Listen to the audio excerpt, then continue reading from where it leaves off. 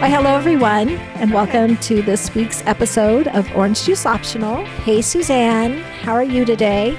Hi, Michelle. I'm doing pretty good. How are you? I'm doing well. I'm coming to you today from sunny Arizona. If we were recording this tomorrow, it would be from rainy Alaska. So I'm kind of bummed. Oh, yeah.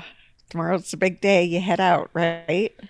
We do. We've delayed the trip as long as we can, just because things have been going on and we had to get some things done. But now we are going back and I've got all my boxes checked except for packing, which is stressing me out.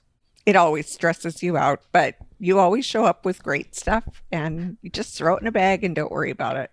No, but here's my thought process on this is in Arizona, you wear like shorts, and in Alaska you wear layers, and I forget how to layer, and I don't know what clothes I have in Alaska, and I'm sure all my cute clothes are here. So now I have to go through all the clothes that I put away to find something to pack. Okay.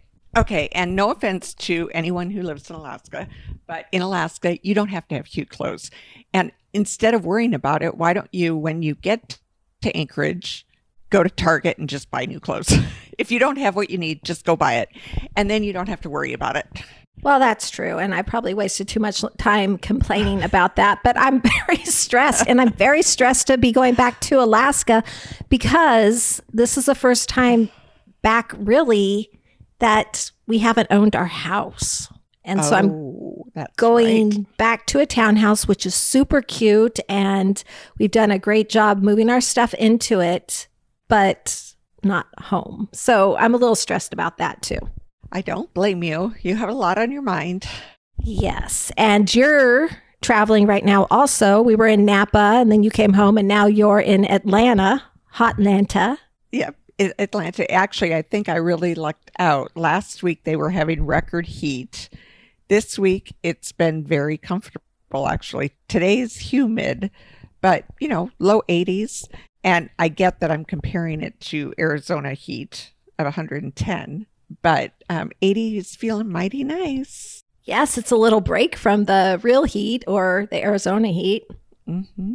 Yep. And I am here to do some shopping for my store. It's market time, and I'm here to pick out the fall and winter and probably even spring merchandise.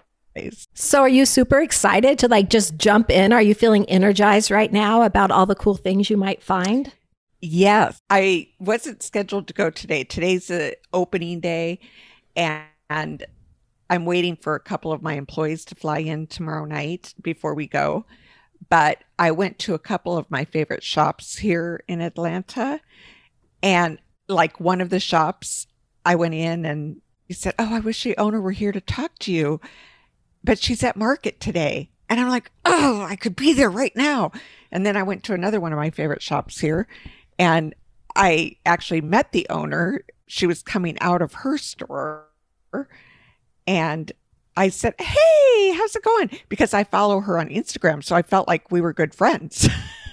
And she goes, "Hey, I'm headed to market." It's like, "Oh, so am I." And then I'm like, "Oh, I need to get over there." So did you go? Did you end up going over to market today? Okay. Well, then I decided, okay, I'm going to just drive to market because this is my first time at the Atlanta market. We're usually in Las Vegas at the Las Vegas market. So I drove downtown Atlanta, and I love my GPS.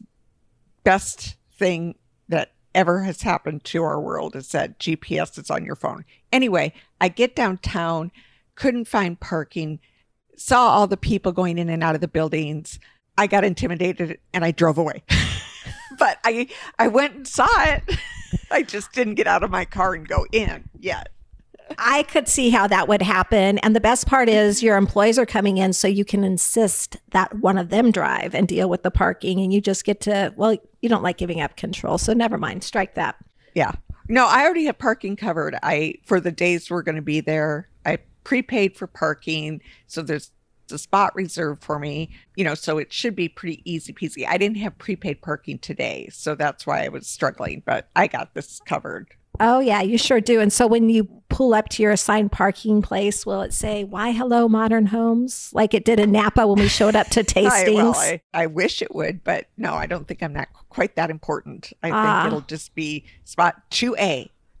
Well, I think I'll pull in. You're that important. And I think that would be a very nice touch so if sweet. They did something like that.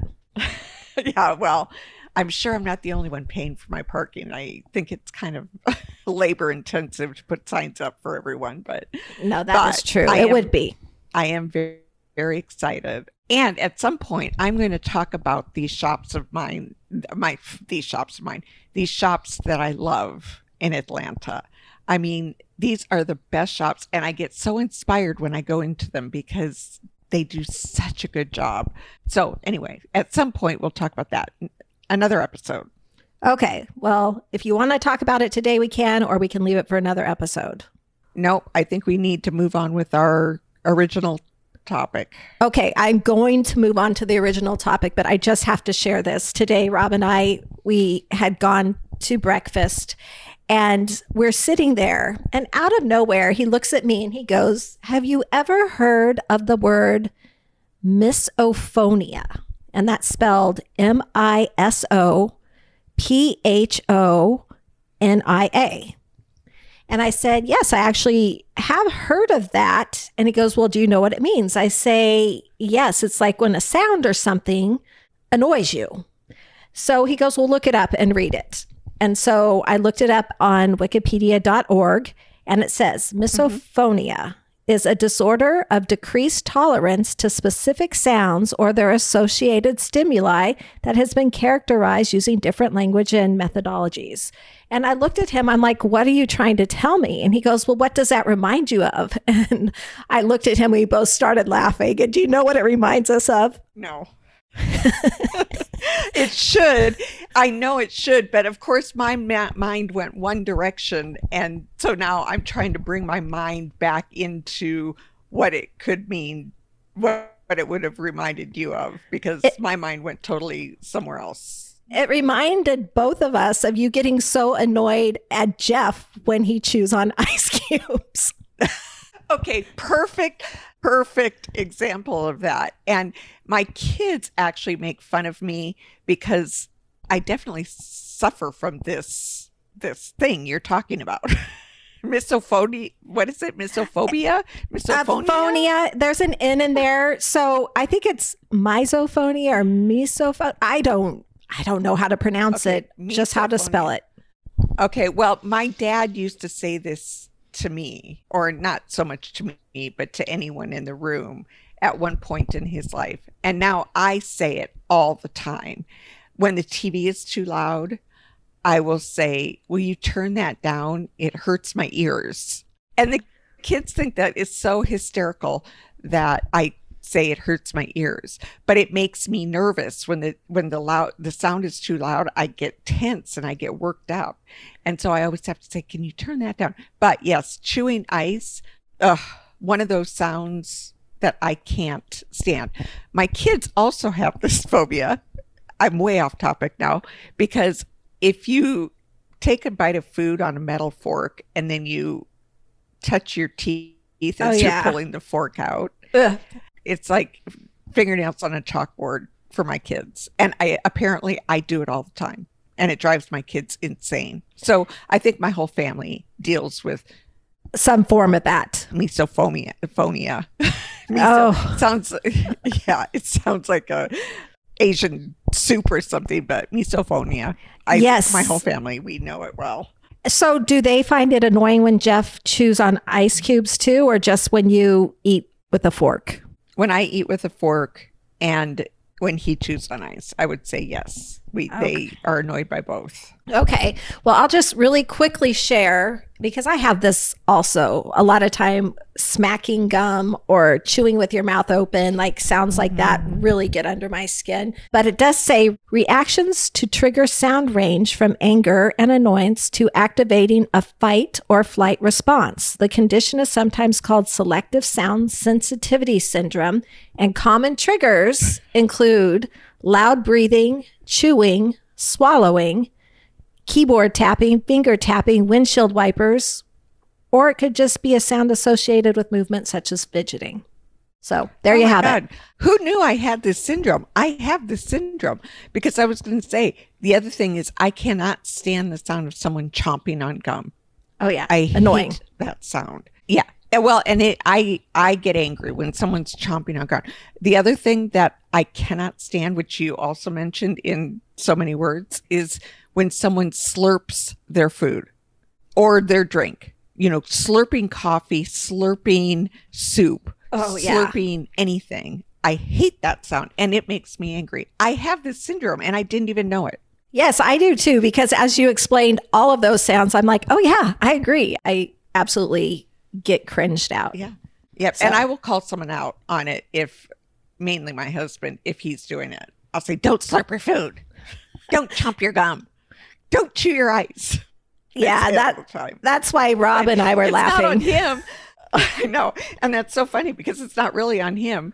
It's probably a very normal sound. It just pisses me off. Yes. It's, yeah.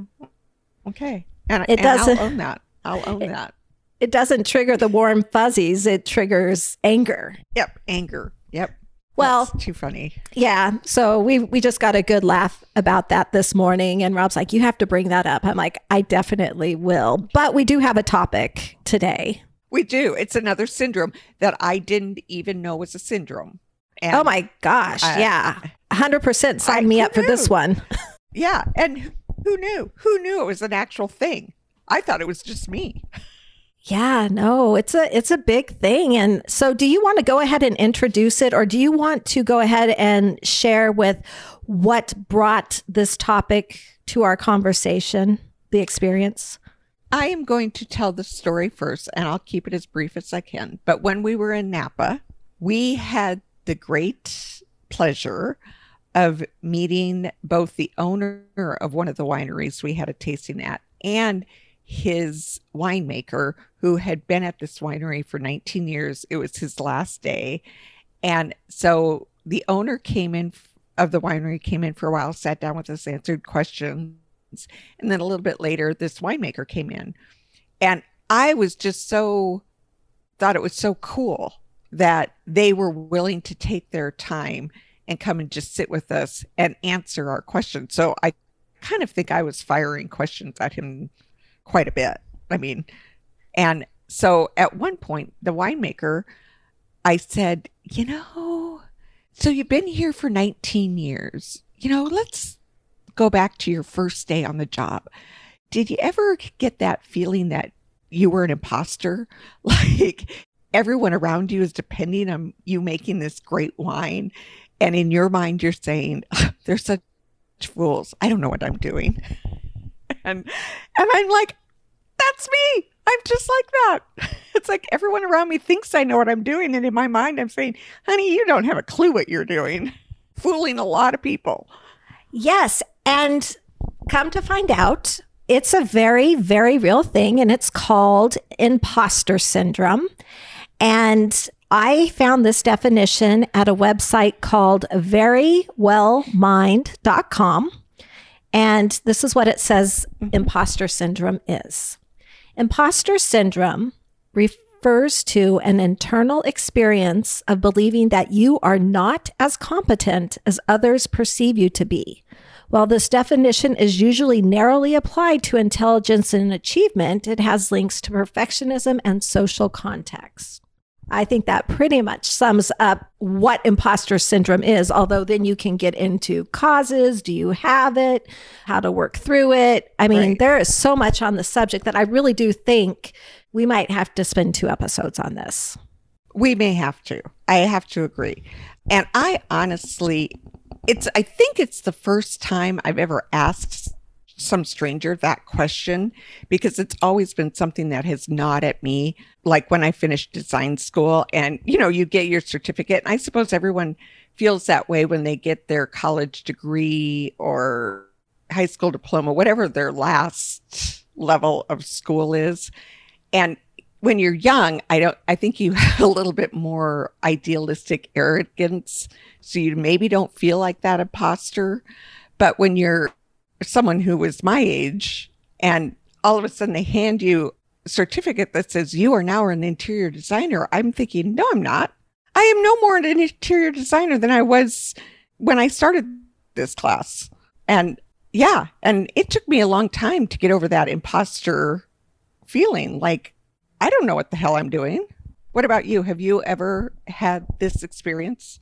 Oh my gosh. I even probably had it when I was getting out of grade school. Like, really? I get to go on to junior high? No. Imposter syndrome has been a very good companion of mine all my life, and it continues to this day. Here, about 2 years ago, I released my first children's book, Goodnight, Sweet Bear, which is a huge accomplishment. However, yes, it is.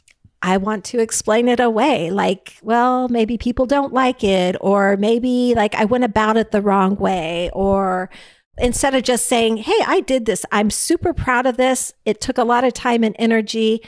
I'm so excited about it. I try to then dismiss it or lessen it. And instead, you should be applauding yourself. You should be saying, I am so proud of this book that I wrote. And it's a great book. And that's me talking too. That's me saying, I can confirm this is a great children's book. But why do we have such inner doubt in what we can accomplish and what we can do? Why? Right. And the thing with imposter syndrome too, and we'll get into this. Lack of confidence.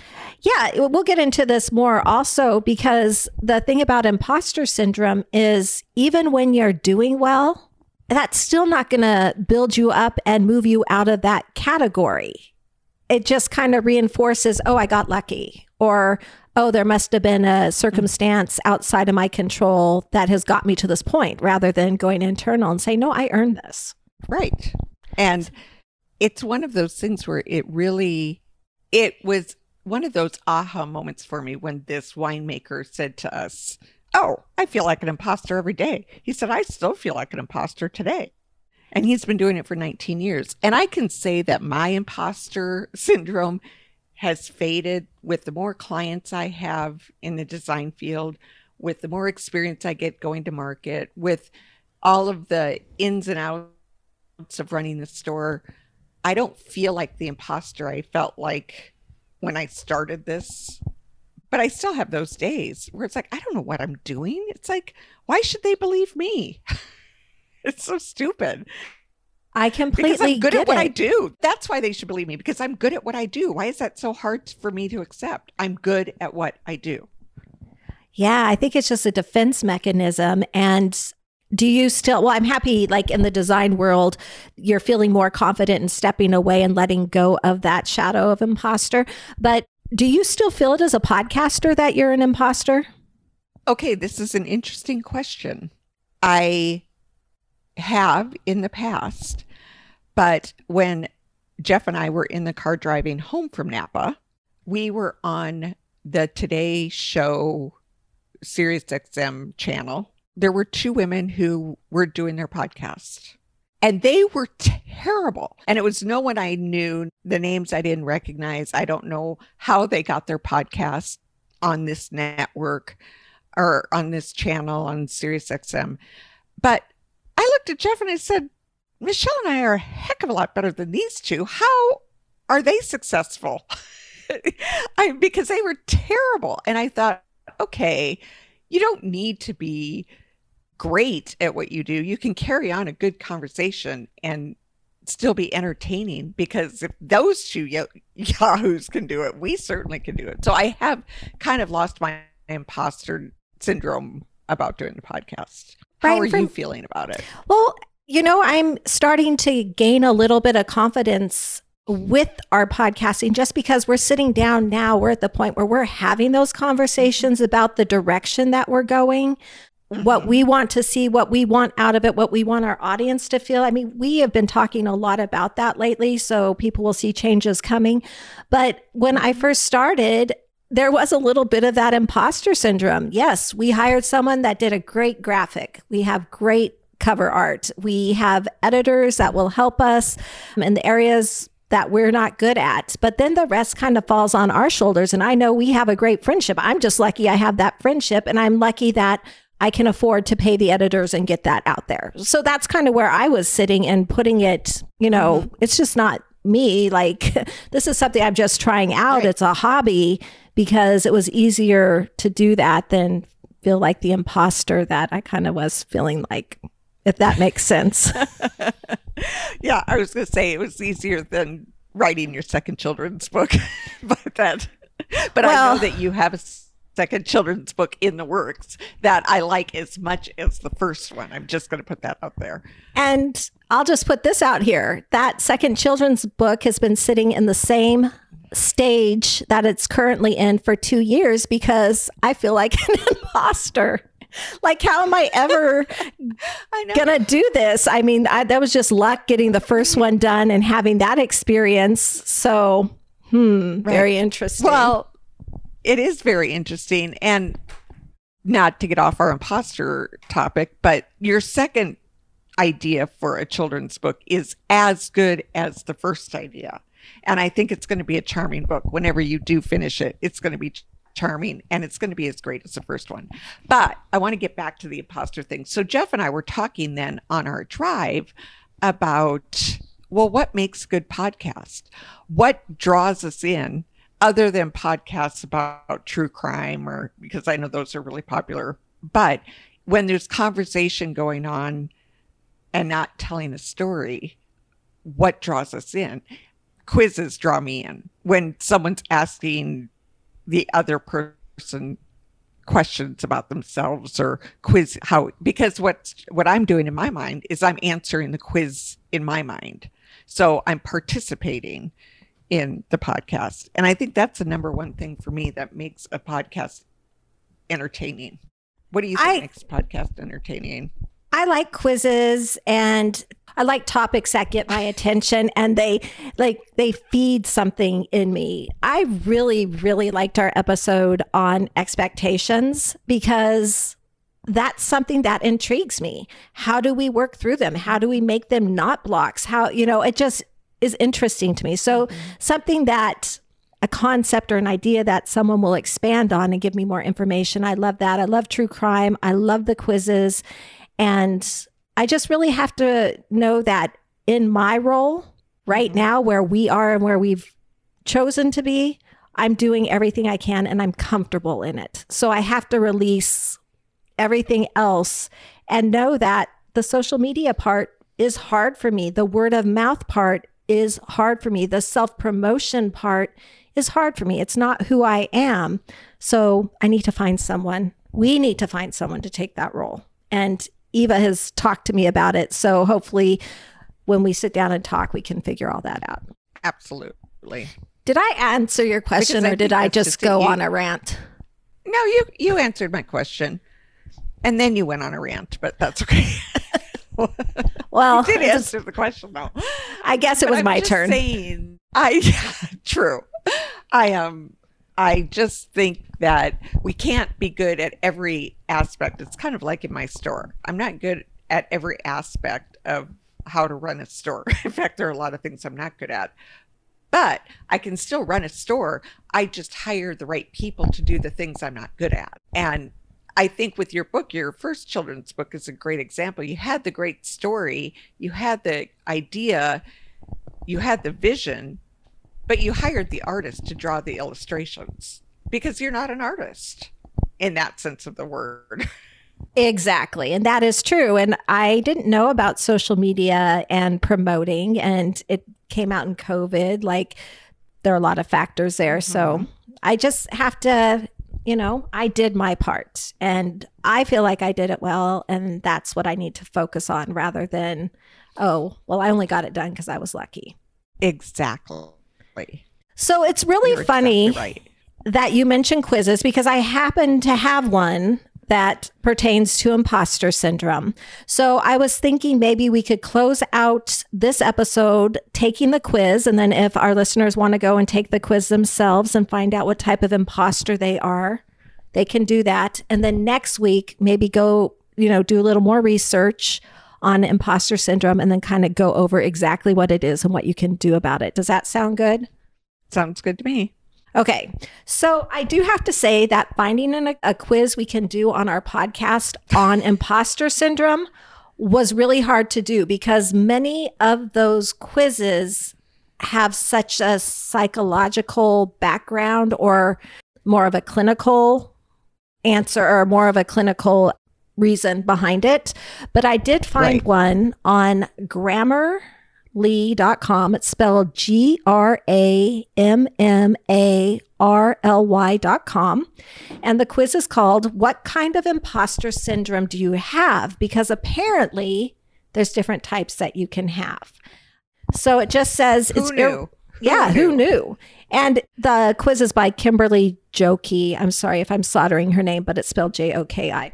Okay, so it just says it's irrelevant that you've been working in your field for years. You're living in a fear of being outed as a fraud, a fake, a phony. This fear of being exposed as inadequate and unqualified literally keeps you from achieving your best professional self. It does says that we're not alone. In fact, everyone has experienced a case of this at some time in their life.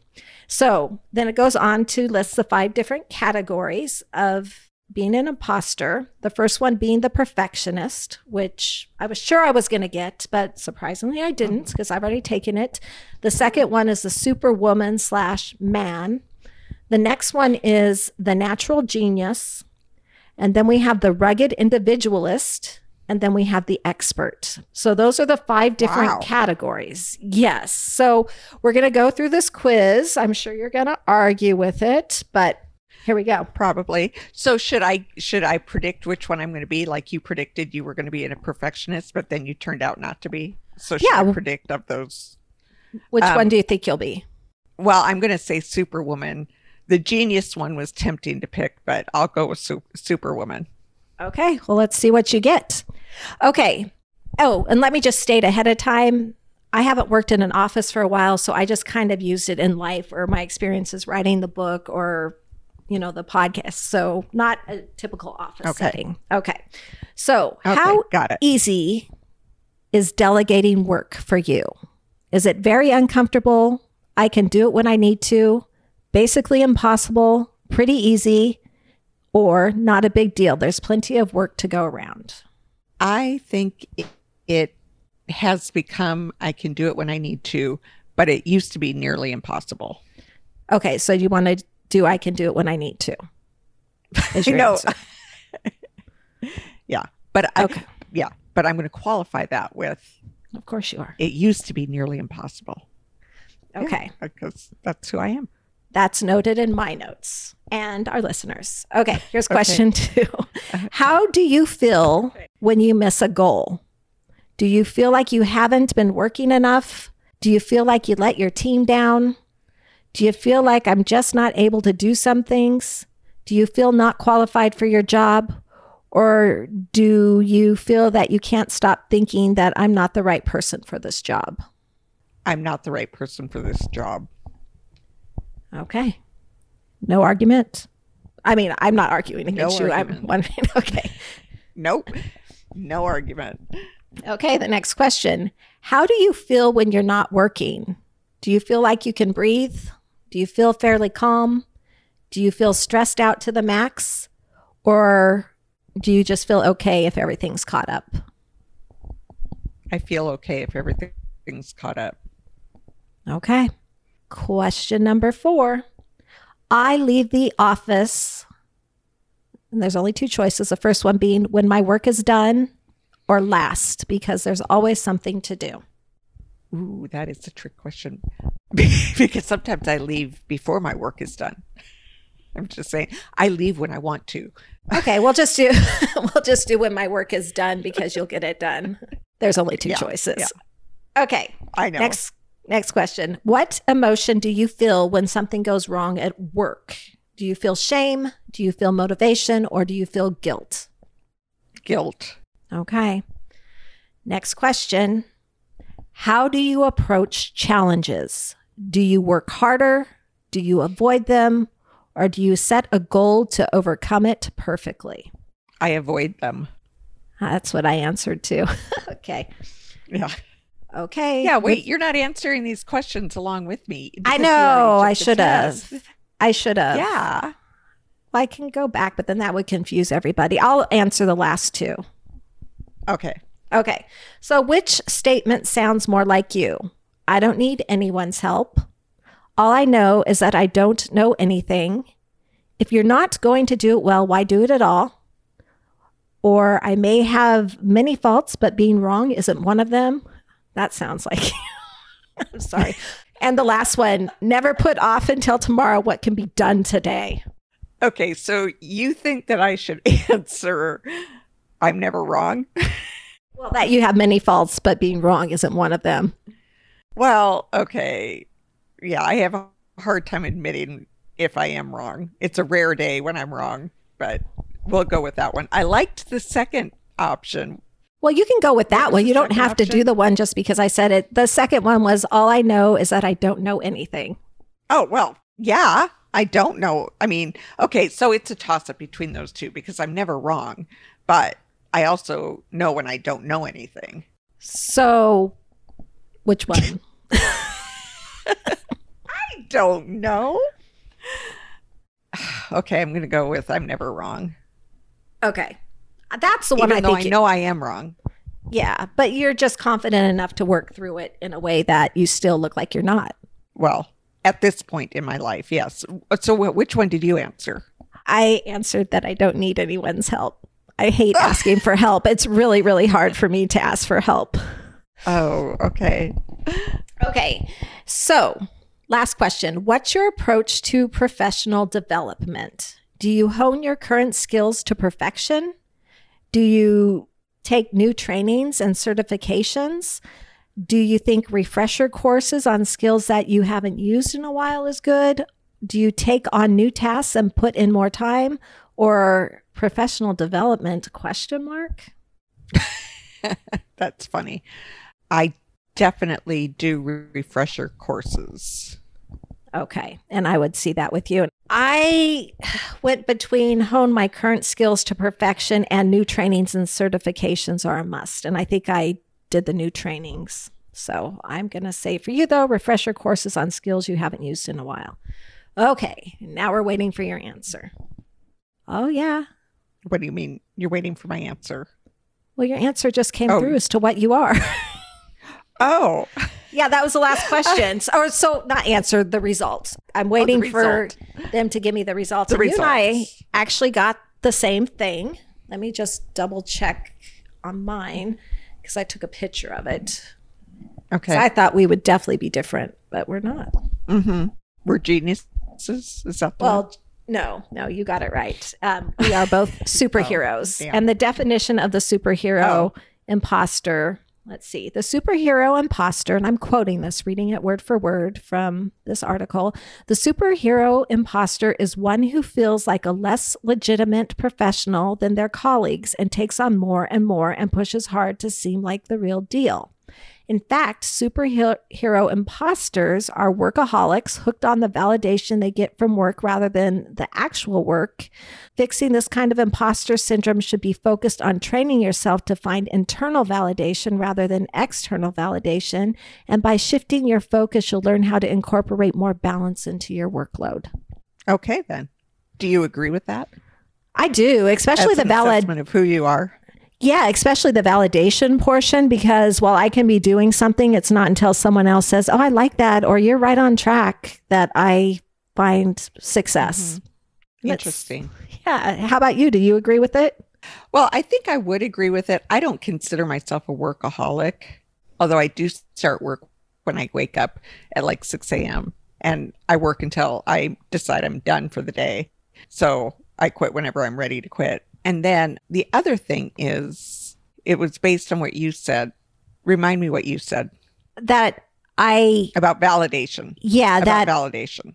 Right. That I find external validation from the world around me more rewarding than me telling myself I did a good job. Okay. And I will agree with that.